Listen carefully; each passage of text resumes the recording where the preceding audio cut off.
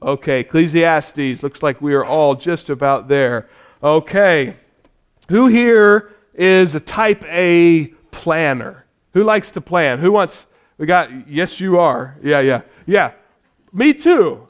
I'm that way. I like to have a plan and I like to stick with it. You know who's not really like that? My beautiful wife. She's more play it by ear. We'll figure things out. And it always works out for her, doesn't it? But it drives me just a little crazy sometimes because I like to know what's coming in the future. I like to have a plan to go from point A to point B, and I'm going to stick to it. You know what I'm feeling? You know where I'm at? I want to know the future. You want to know the future? I want to be able to wrestle the future, hold it in my hands, and know what's coming. You know who else wanted to know the future? A man in 1900, Jean-Marc Coté. The World's Fair was in Paris, and Jean-Marc was tasked, you need to predict what will happen by the year 2000. It should be easy, don't you think? That's what I like to do. I want to predict. I want to know what's coming in my future. I want to be able to hold on to it, sink my teeth into it. And so Jean-Marc said, this is what's going to happen by the year 2000. He says, firefighters will fly around with bat wings. Didn't quite make that one. He says, by the year 2000, we will have flying cars everywhere, and they will have big wings. They'll flap them like this as they fly through the sky. They'll say there's a new sport that is sweeping the world, underwater seagull fishing. I know, how does that work? So the picture is they have scuba gear and they have a big gun and they swim under the ocean. They see seagulls flying and they shoot them from underwater. Says that's good. Anybody want to do that? Okay, you can have that. You can have all of that. And then the weirdest one, he said, by the year 2000, I see into the future, and by the year 2000, we will domesticate whales and we will use them as transportation. How we doing? How we doing with that? Not even close. I think you're right. Not even close. And what's the problem? Jean-Marc, you silly man. Can we predict the future? No, of course not. How much of the future can we predict? That's the question we're going to talk about today. How much of the future can we have in our hands? King Solomon is going to teach us, as he's taught us the last several weeks, that the future is smoke. What do we mean by that? He might call it vanity in your Bible. He might call it meaningless in your Bible. Your Bible might say breath. We say smoke.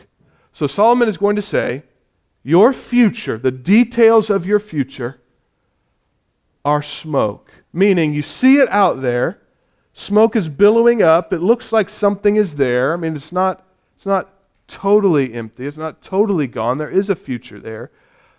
But it's not something that you can come and grab a hold of and say, yes, this is what's going to happen. I know my kids are going to turn out this way. I know my marriage is going to turn out this way. I know my job is going to turn out this way. I have nothing to fear. Solomon says the future is not like that. And we know that's true, don't we? But as planners, we might want to fight that a little bit.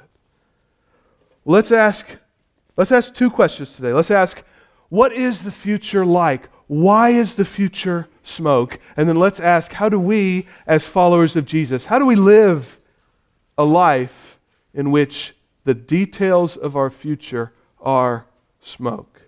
So, join me if you will, Ecclesiastes chapter 7, so big number 7, little number 14. Chapter 7, big number 7, little number 14. We're going to read to little number 24 together. Let's read together about our future. In the day of prosperity, be joyful. And in the day of adversity, consider. God has made the one as well as the other, so that man may not find out anything that will be after him. Anything coming in the future. In my vain life, In my smoky life, he says, I have seen everything. If you've been with us the last several weeks, you know he's seen everything. He's seen everything. There is a righteous man who perishes in his righteousness. That doesn't seem right. And there is a wicked man who prolongs his life in evil doing. That doesn't seem right. How's this one, church? Should we say this in church? You ready? Verse 16. Be not overly righteous. What does he mean by that? And do not make yourself too wise. You can't say these things in church. Why should you destroy yourself?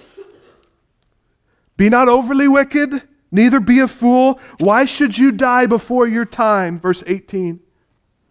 It is good that you should take hold of this and come from that withhold not your hand, for the one who fears God shall come out from both of them. Wisdom gives strength to the wise man, more than 10 rulers who are in a city. Surely there is not a righteous man on earth who does good and never sins. Amen? Do not take to heart all the things people say, lest you hear your servant cursing you. Your heart knows that many times you yourself has cursed others. All this I have tested by wisdom and said, I will be wise. But it was far from me. That which has been is far off and deep, very deep. Who can find it out? Okay, future is smoke. Future is smoke. Why is the future smoky?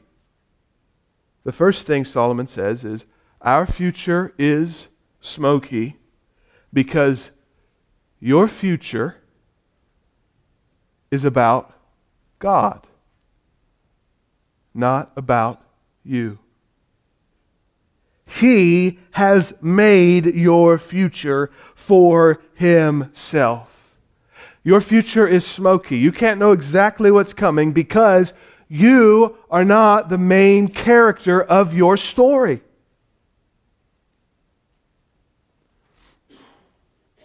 I'm training my girls up in the opposite way. When I tell them a bedtime story, who's the main character? They are. We're not the main character of our story. Your future and my future serves to advance God's story. He is the prime mover. Means He's the first one. He's the one who gets everything started. He is the uncaused cause of all things that will happen in your future. What does He say? Preach it, boy. That's my boy up here. Preaching with me. What does He say? Solomon says, good days, bad days, mediocre days, days you experience tremendous victories, and days you experience tremendous suffering, all of them have been lovingly crafted by the God who built the universe. It says good days, bad days. Solomon says this, God has made both. He's made both of them.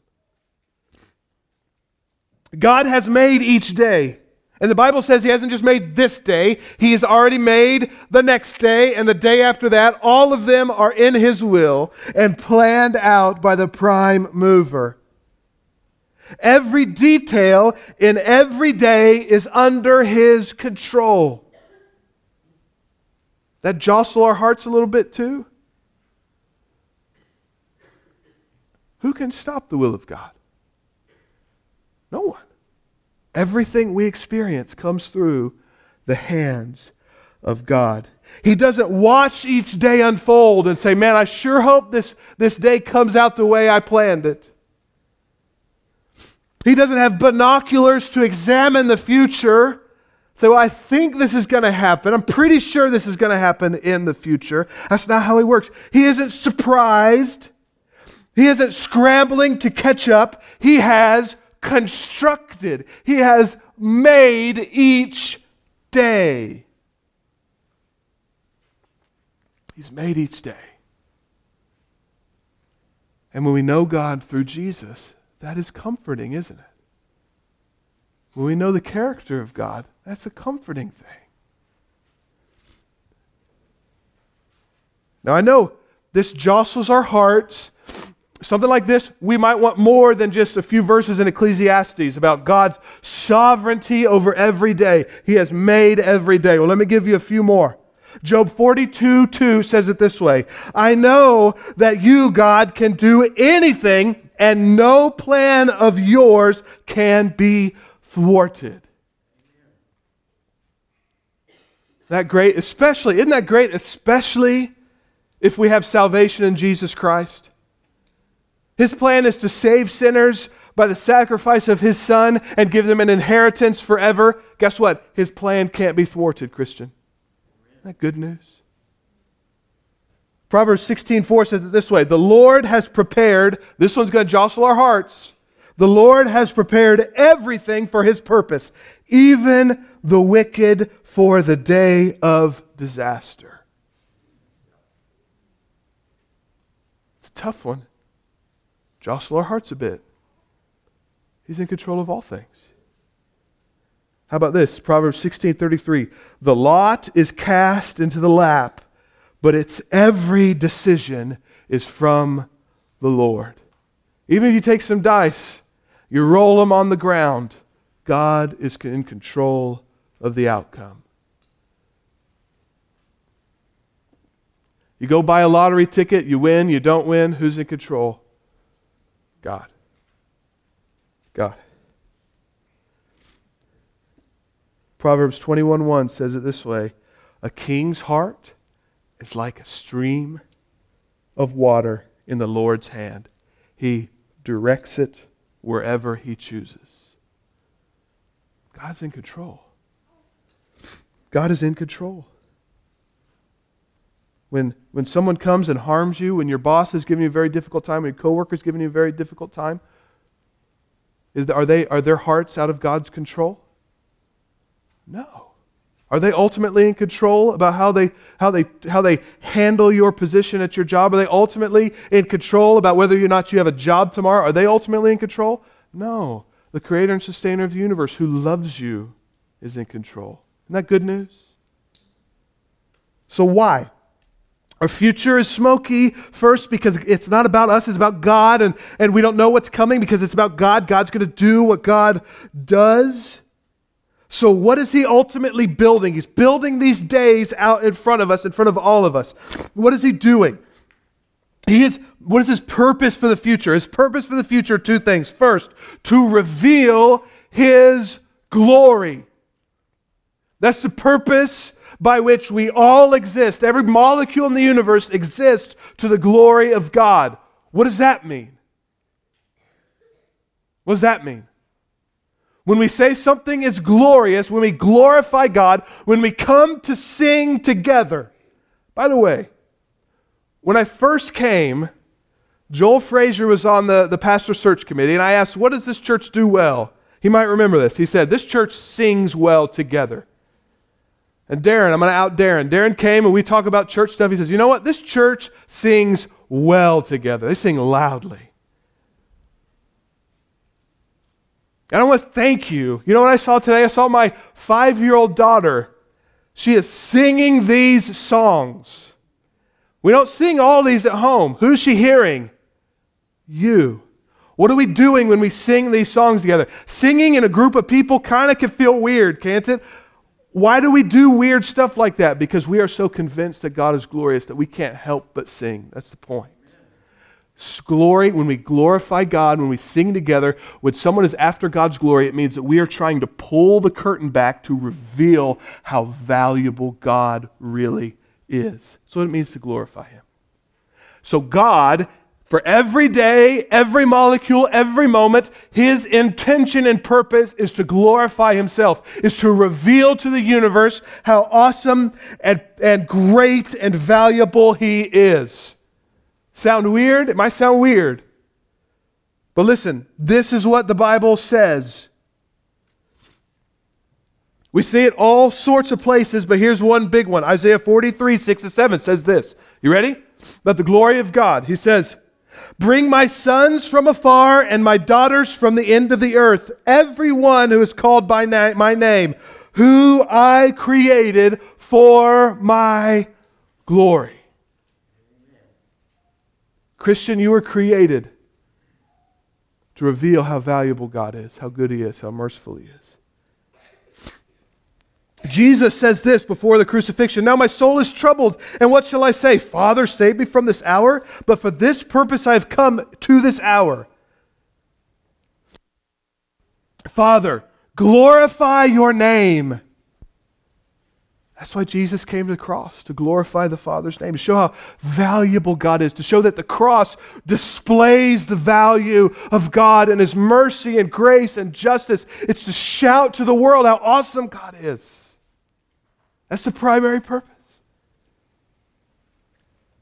And as we look into the future, we don't know the details, but here's one thing we know for sure. The future is going to be filled with the glory of God. Habakkuk 2:14, for the earth will be filled with the knowledge of the glory of the Lord as the waters cover the sea. How much do the waters cover the sea? All of it. That's what makes it the sea.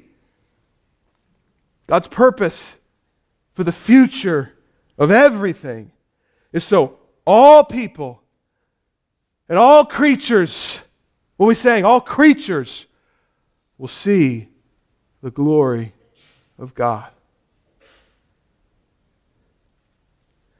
That might jostle our hearts a little bit. God is for His glory. It might jostle, but here's why this is the best thing that we could ever hope for.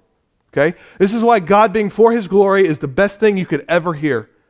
Let's pretend that I'm like God. Let's pretend I'm like God, and I am the source of everything you could ever want. Pretty close, right? Yeah? No. Let's pretend that's me, okay? I'm the source of everything that's ever going to be good for you. I'm the source of healing for your diseases. I'm the source of healing for your marriages. I'm the source of your immortality. I'm the source of you having an eternity of immeasurable riches. I'm the source of you experiencing unending and ever-increasing spectacular joy. I'm the source of all these things. And if that's true for you, what is the best thing in the world for you? For me to tell you that. For me to tell you that. It's not bragging to say, you come to me, I'll cure cancer. That's not bragging. That's what you need to know. And in the same way, God being for His glory means God is for your good and healing and everlasting satisfaction and everlasting joy, because it can only be found in Him. Are you with me? So when He glorifies Himself, He is saying, come to me, all who are weak and weary. He says, come to me, sinners. Come to me, broken. That's why His glory is so good. That's why we are about His glory. That's why we sing together to glorify His name, to show all those around us who are hurting and sinners like us that God is the source of all of our healing, and He will someday heal everything forever. In fact, if this was true of me, what would be a grave evil?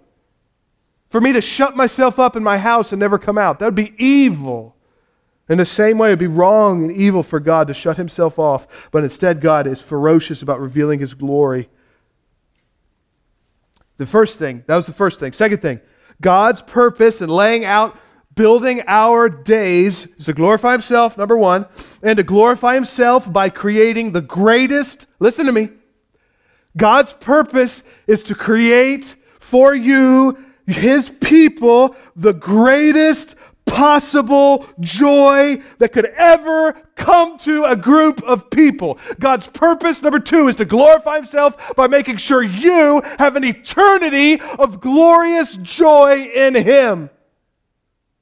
His purpose in these days is to make sure to build for you incredible eternal glory. Romans 8:28 says it this way. All things work together for the good of those who love God and are called according to his purpose. God made those days out ahead of us so that he could glorify himself and so he could secure for us an eternity of joy beyond comprehension. All things, good days, joyous days, the days of adversity, all days will serve to glorify him and to bring us eternal good. Isn't that good news?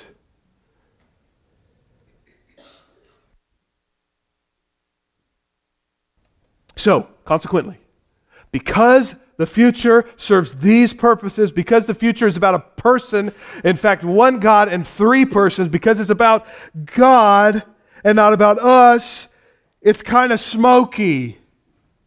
What happens in our future depends on his will and not on some laws or rules about ways to live our life.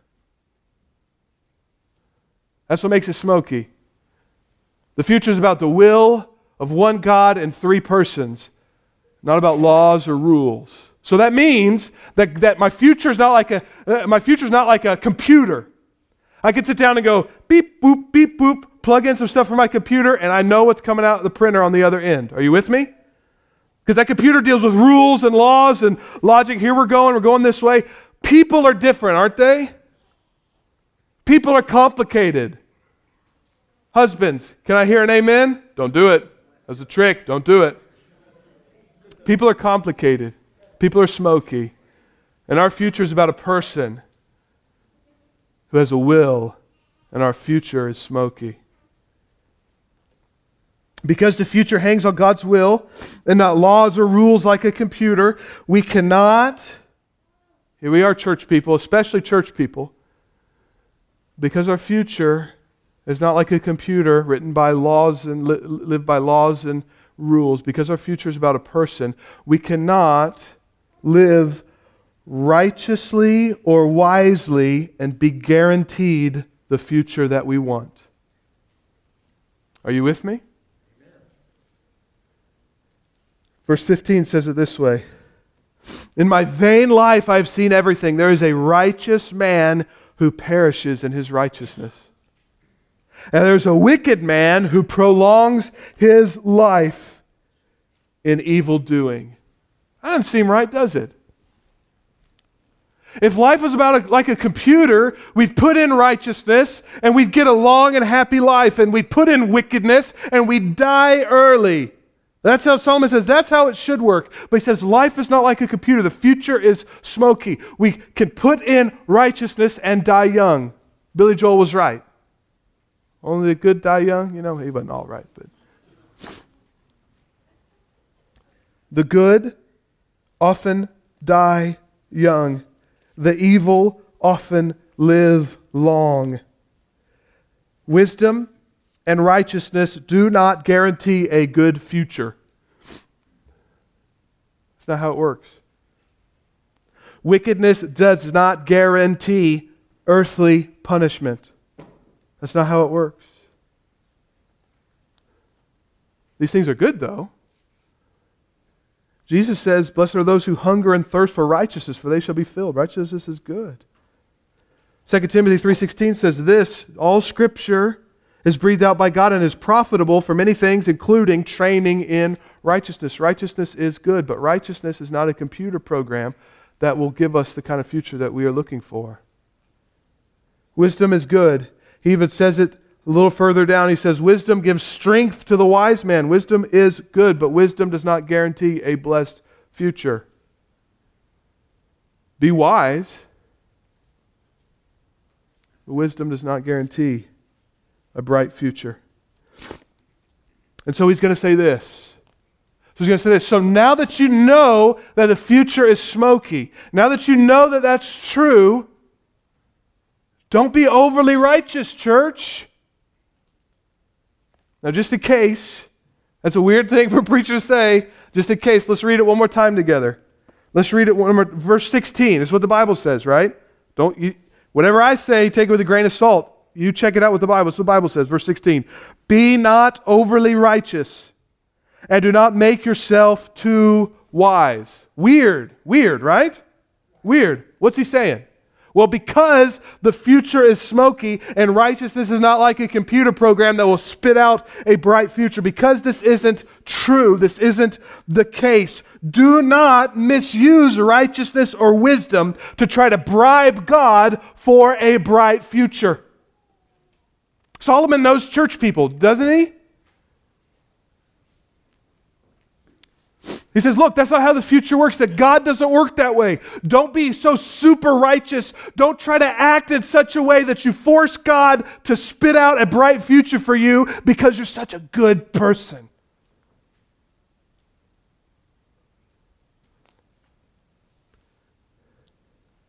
Righteousness and wisdom misused to move God, to try to move God for a bright future, is a pathetic bribe. Do not be overly righteous. Meaning, don't be righteous for the wrong reasons. Don't be righteous because you think you earn something from God. Do not be so obsessed with righteousness as a way to earn something from God. Do not be obsessed with righteousness in such a way that you want to earn something from God.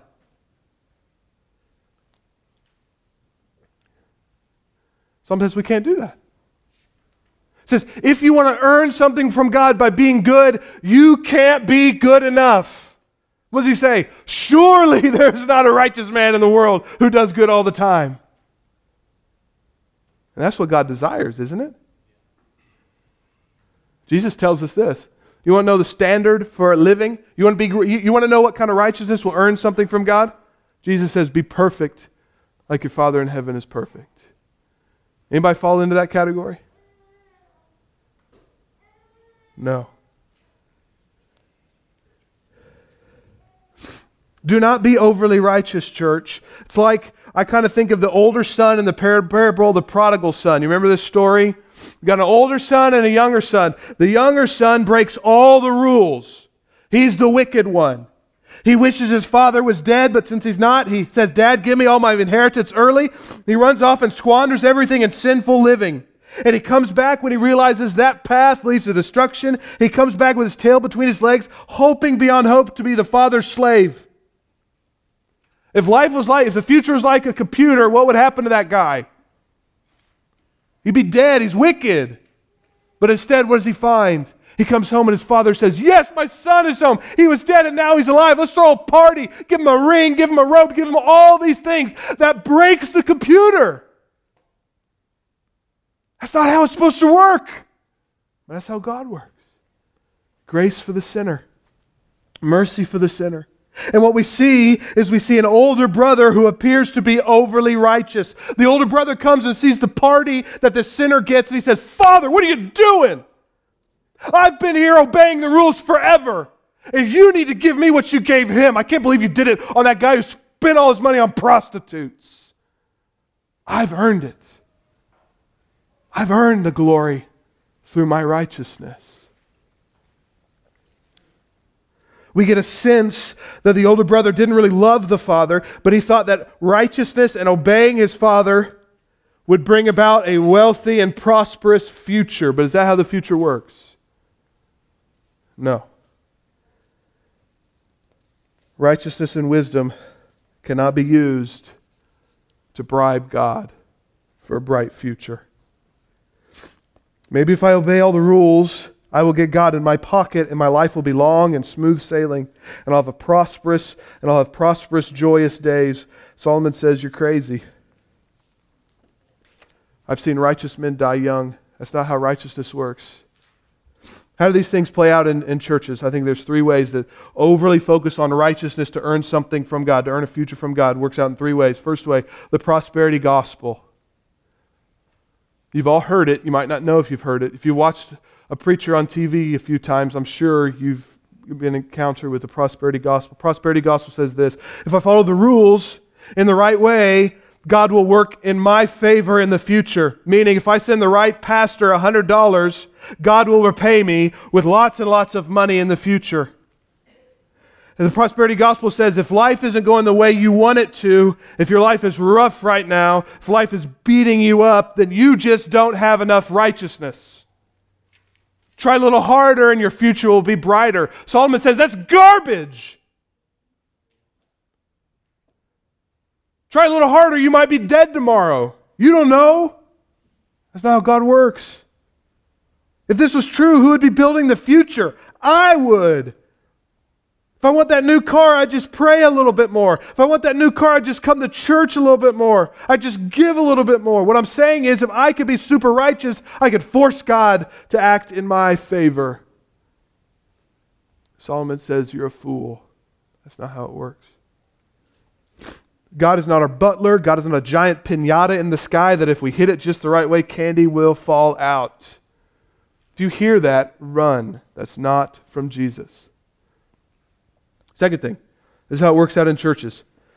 Works-based salvation. Super righteous people could get in their mind that if they're righteous enough, they will be saved. Super righteous, overly righteous people will say, I can work hard enough to be saved. No, we can't. That's why we need Jesus. Now here's the sneakiest one. You ready? Church, are you ready? Here's the sneakiest one. Sneakiest way that this idea gets into gospel-believing churches. Okay? Works-based salvation, but also works-based acceptance. It's a difference.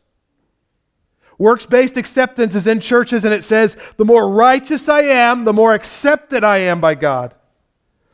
Yeah, maybe I'm a Christian who knows I'm saved by grace through trusting Jesus, but I am liked by God when I am more righteous. You ever feel this? That is using righteousness to try to earn something from God. Here's the good news. Christian, you are fully 100% accepted by God. Are you with me? Amen. God loves you as much as He can, and He can love you infinitely. He accepts you 100% fully, totally right now. Do you know why? Because He accepts Jesus and you are in Jesus. Are you with me? He's never accepted you for your righteousness because you don't have any. Isaiah says your righteousness is like filthy rags to God. You are accepted because Jesus is righteous. God has never touched your righteousness because you've got none. You're accepted. So church, we are accepted and liked and enjoyed by God because of Jesus, not our righteousness. Don't teach Sunday school because you think you earn something from God. Don't do it. So what does this mean for each other? Church, we must accept one another no matter the righteousness level. Are you with me? We need to love one another no matter how righteous.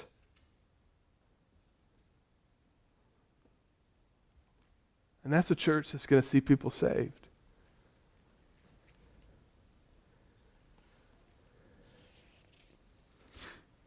So don't be overly righteous. Don't try to use it to bribe God for a bright future. Don't do it. Don't be overly wise. But then what's the temptation then? The temptation then is to say, all right, well, I'm just going to be super wicked. I don't have to worry about it. I'm already accepted by God. What does he say? He says, don't be super wicked. Don't be a fool. That leads to death, he says.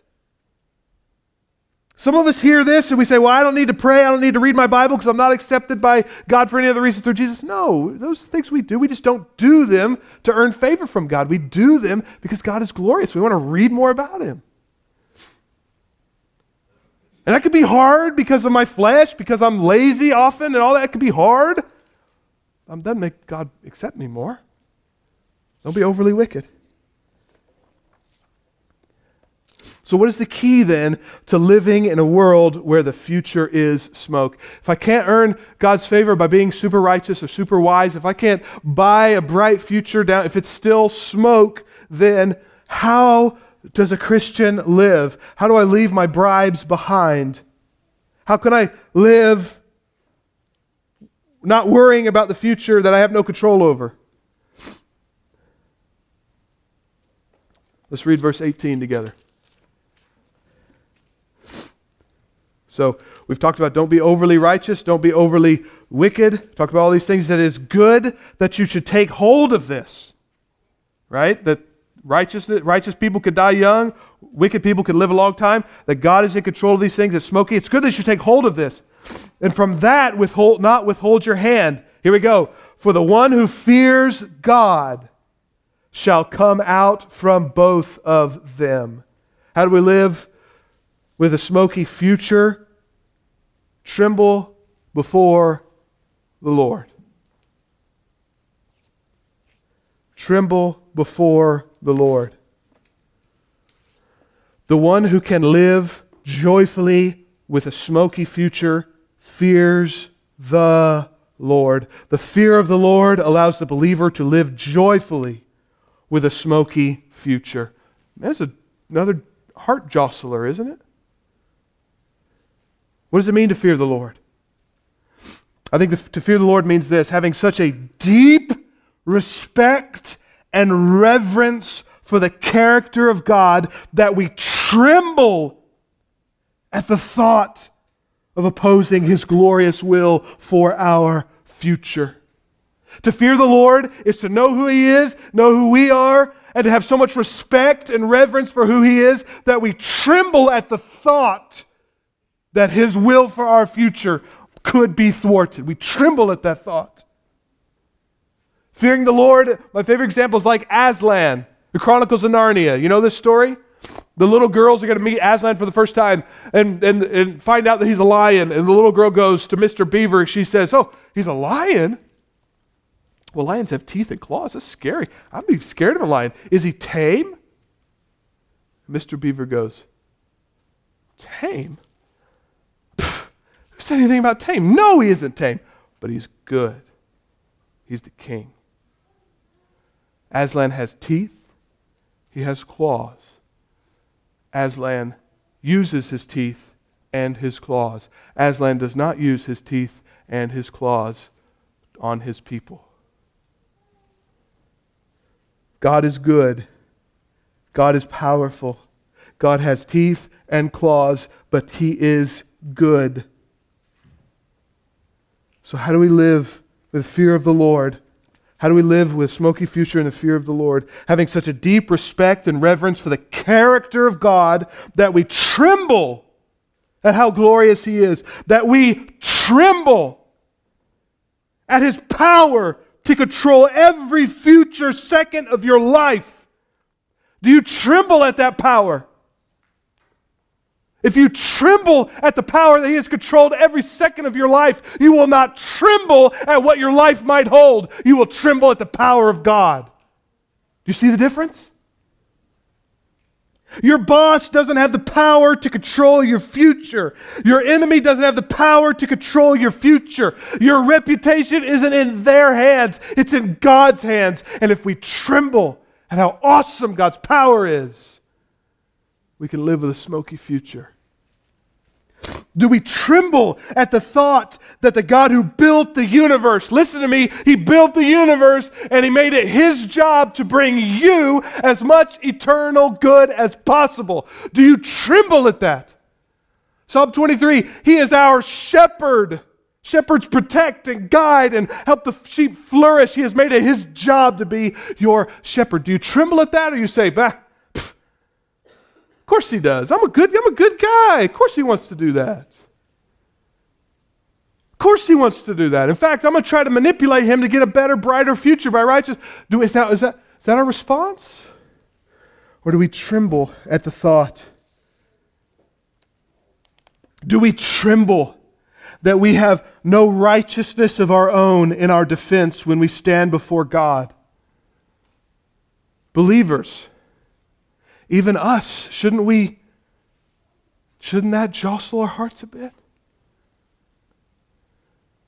Yeah, we know Aslan loves us, and Jesus has provided salvation, and Hebrews says we can enter boldly into the presence of God now in Jesus.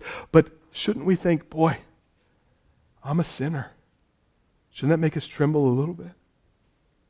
Should we tremble? Yes, we should tremble that the precious Son of God was sent by His Father to be willingly sacrificed for our sins to secure for us an eternal future of immense joy. He was pierced for our sins, Isaiah 53 says.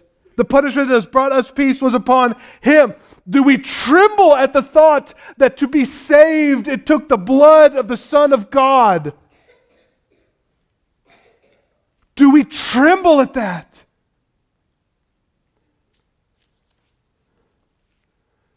Do we tremble?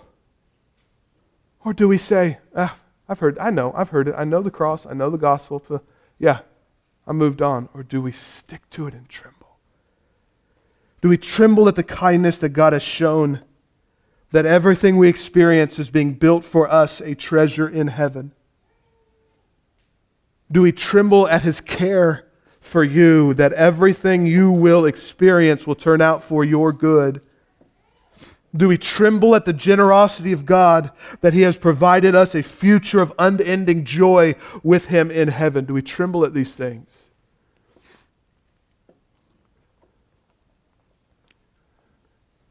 Your future details are smoky.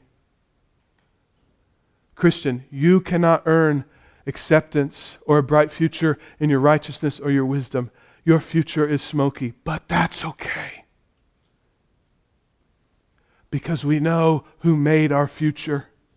I know who built your future. I know who put every nail in your future, every board up in your future, every wall, every steeple, every floorboard, every rock, everything. He has built your future, and He is trustworthy. And His grace and His mercy and His justice should make us tremble. And when we tremble at who He is, we will not tremble at our smoky future. Do you know Him? I'm asked the worship team to come up. Do you know Him? Do you know Him well enough to tremble at who He is, the goodness of who He is?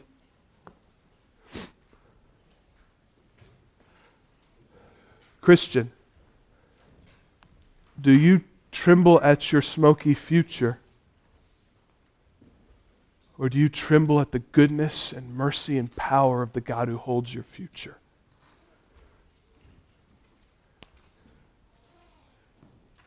Non-Christian,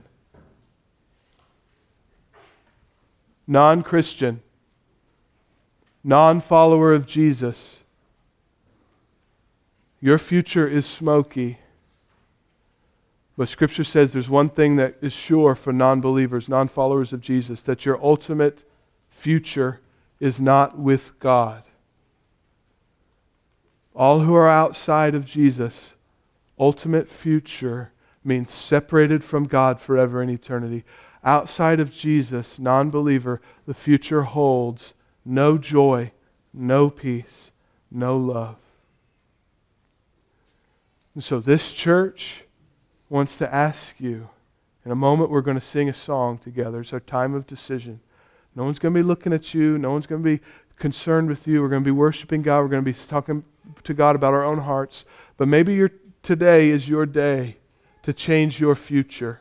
Maybe today is the day where you start following Jesus to a better future with God forever. Maybe that's what you need to do today. Would you stand with us? And we call you, make a decision for Jesus today.